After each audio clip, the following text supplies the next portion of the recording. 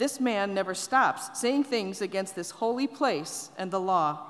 For we have heard him say that this Jesus of Nazareth will destroy this place and will change the customs that Moses handed on to us." And all who sat in the council looked intently at him, and they saw that his face was like the face of an angel.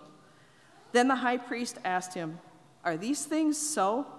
And Stephen replied, "You stiff-necked people, uncircumcised in heart and ears, you are forever opposing the Holy Spirit, just as your ancestors used to do. Which of the prophets did your ancestors not persecute? They killed those who foretold the coming of the righteous one, and now you have become his betrayers and murderers. You are the ones that received the law as ordained by angels, and yet you have not kept it." When they heard these things, they became enraged and ground their teeth at Stephen. But filled with the Holy Spirit, he gazed into heaven and saw the glory of God, and Jesus standing at the right hand of God. "Look," he said, "I see the heavens opened, and the Son of Man standing at the right hand of God." But they covered their ears, and with a loud shout, all rushed together against him. Then they dragged him out of the city and began to stone him. And the witnesses laid their coats at the feet of a young man named Saul.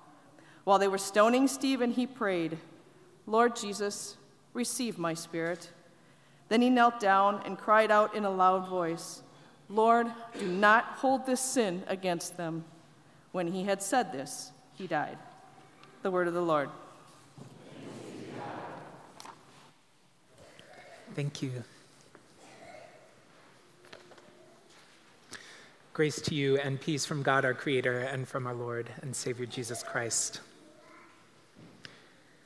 Today, we start a 3-week journey through the book of Acts.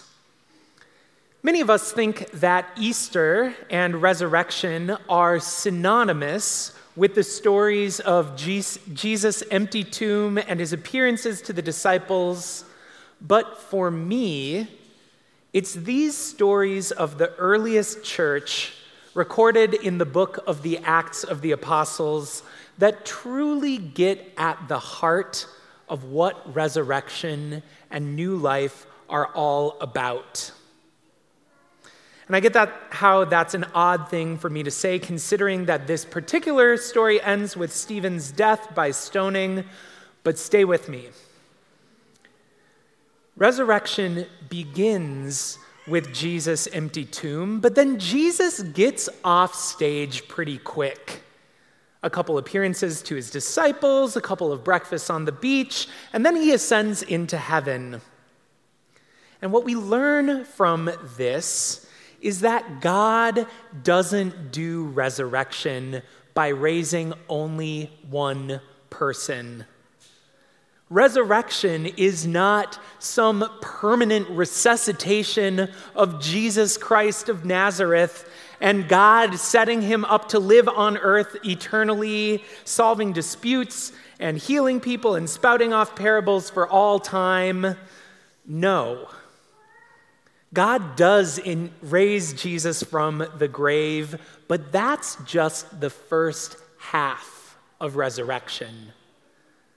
The second half is found in this book, the book of the Acts of the Apostles.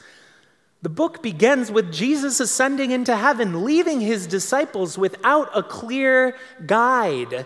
And then what happens next is that the same Spirit that raised Jesus from the grave descends to earth and comes close to each person gathered at the Feast of Pentecost and enlivens their speech. And that Spirit is the main character of this book, and that Spirit is unrelenting. It keeps pouring forth, popping up in all sorts of places for 28 straight chapters, and Jesus' followers are constantly amazed at the wideness of God's reach and the surprising people that are touched by this spirit of resurrection and new life and the community that forms in its wake. And this Spirit doesn't stop working when the book of Acts comes to a close. It is still alive and active among us now.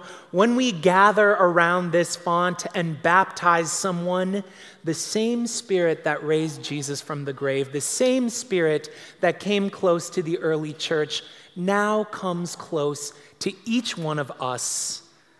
And God starts working and speaking through each one of us.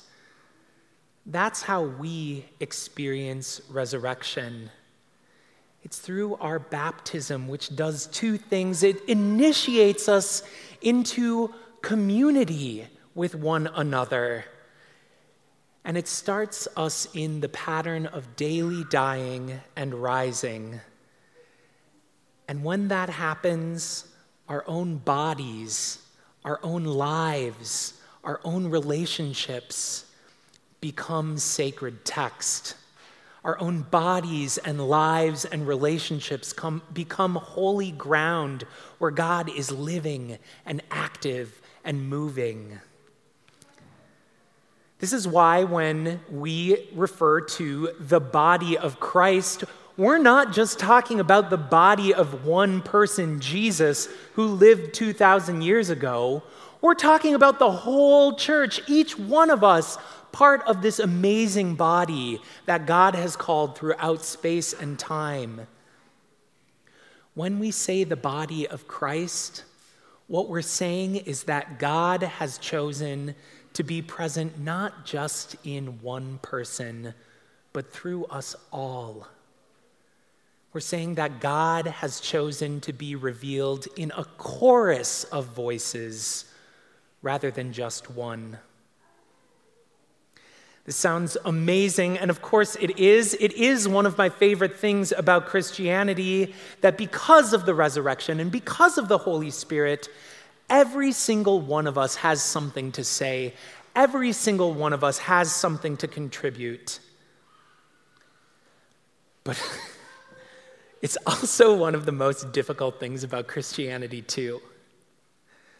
I don't know about you, but some days I think it'd be a whole lot easier if I could just call up Jesus for a firm answer to a question that I have or a dispute that needs settling, rather than having to engage in this nebulous process of listening to the diverging perspectives of the people in my midst in hopes that God will be speaking wisdom and grace through them. But the book of Acts is crystal clear. Resurrection means relationship. And relationships mean change. And all of this is very, very hard. All this is, of course, a long way of giving background and introducing this harrowing story that we read today, because I believe what this story is really about is how the Spirit of resurrection shows up in community, and how being in community invites us to die to some things and to rise to other things, and how that process is really tough. Stephen, a new believer, starts speaking and acting out the freedom he's found in following in the way of Jesus. The text tells us that he is performing signs and wonders, which would have included healing the sick, including the stranger, sharing with the poor. And while everyone agrees that these are great and noble goals, at least in theory, when he starts actually doing them, they upset the status quo, especially for those who already have power. Now, you may be thinking right now that my sermon is headed in the direction of berating these stubborn synagogue leaders and telling them how they need to change and wake up, etc. But the thing is, as I was preparing this sermon, I found that I was really sympathizing with Stephen's resistors. these people are leading good lives. These men from the synagogue have devoted themselves to God and to trying to understand Scripture. They're trying to be compassionate. They want to be fair.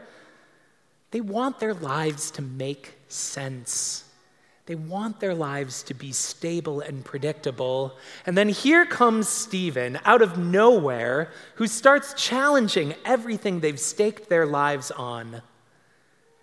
And suddenly they're faced with a choice. Do they listen to him? Do they take him seriously?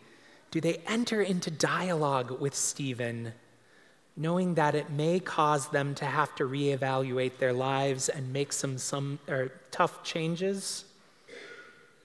Or do they take the convenient way out and try to get rid of him? The text is clear about which of the options they chose, and they do choose the wrong one, to be sure. But I get it, because I've been there. I've been in meetings where I just want to win because I'm right, obviously. But someone keeps pricking holes in my vision, and what I want to do is shut that person up. I've been in friendships where I just want to have a good evening, but my friend has to talk about the grief that they're wading through. And even though I know it's wrong, I just want to tell them to get over it already. When my life has intersected with public policy making and politics, I've started out as an advocate for lofty ideals and positions, but soon become a crusader motivated more by just squashing my opponents in humiliating defeat, rather than standing with the people I'm supposedly going to bat for. In no case has the voice of the other been convenient for me. And that right there is the rub of the resurrection. That is the other side of the coin of God giving a little bit of wisdom to everyone. It's that none of us can ever have it all figured out. And resurrected life means that we're going to have to admit that we're wrong on a daily basis if God blesses us. Resurrection means that we will have to have conflict. Resurrection means our worldviews will have to smash and crash. People will need to reconsider their positions in light of other people's words. And this work is all too easily avoided. But when we avoid it too long, we end up just like Stephen's silencers. Hearts harden, rumors start, secrecy reigns, and soon people are literally covering their ears to drown out a dissenting voice as they reach for a stone to throw. I wonder what would have happened if the men from the synagogue had allowed themselves to become curious about Stephen instead of wanting to silence him. I wonder what would have happened if they had thought to engage him in dialogue instead of debate. I don't know how Scripture would have been different. I don't know if they would have been convinced to follow Jesus. But what I do know is that they would have engaged themselves by listening to the other. And that work, hard as it is the stuff that resurrection is made of. That dying to our own small visions and rising to richer understandings through our participation in community, those things that are started in our baptisms, that is how the Holy Spirit brings us new life. The book of the Acts of the Apostles is 28 chapters long, but the Holy Spirit is adding chapters in each one of our lives every time we open ourselves up to consider that God just might be speaking through another person. The God of resurrection is still at work. May that God be at work in and among each of you. Amen.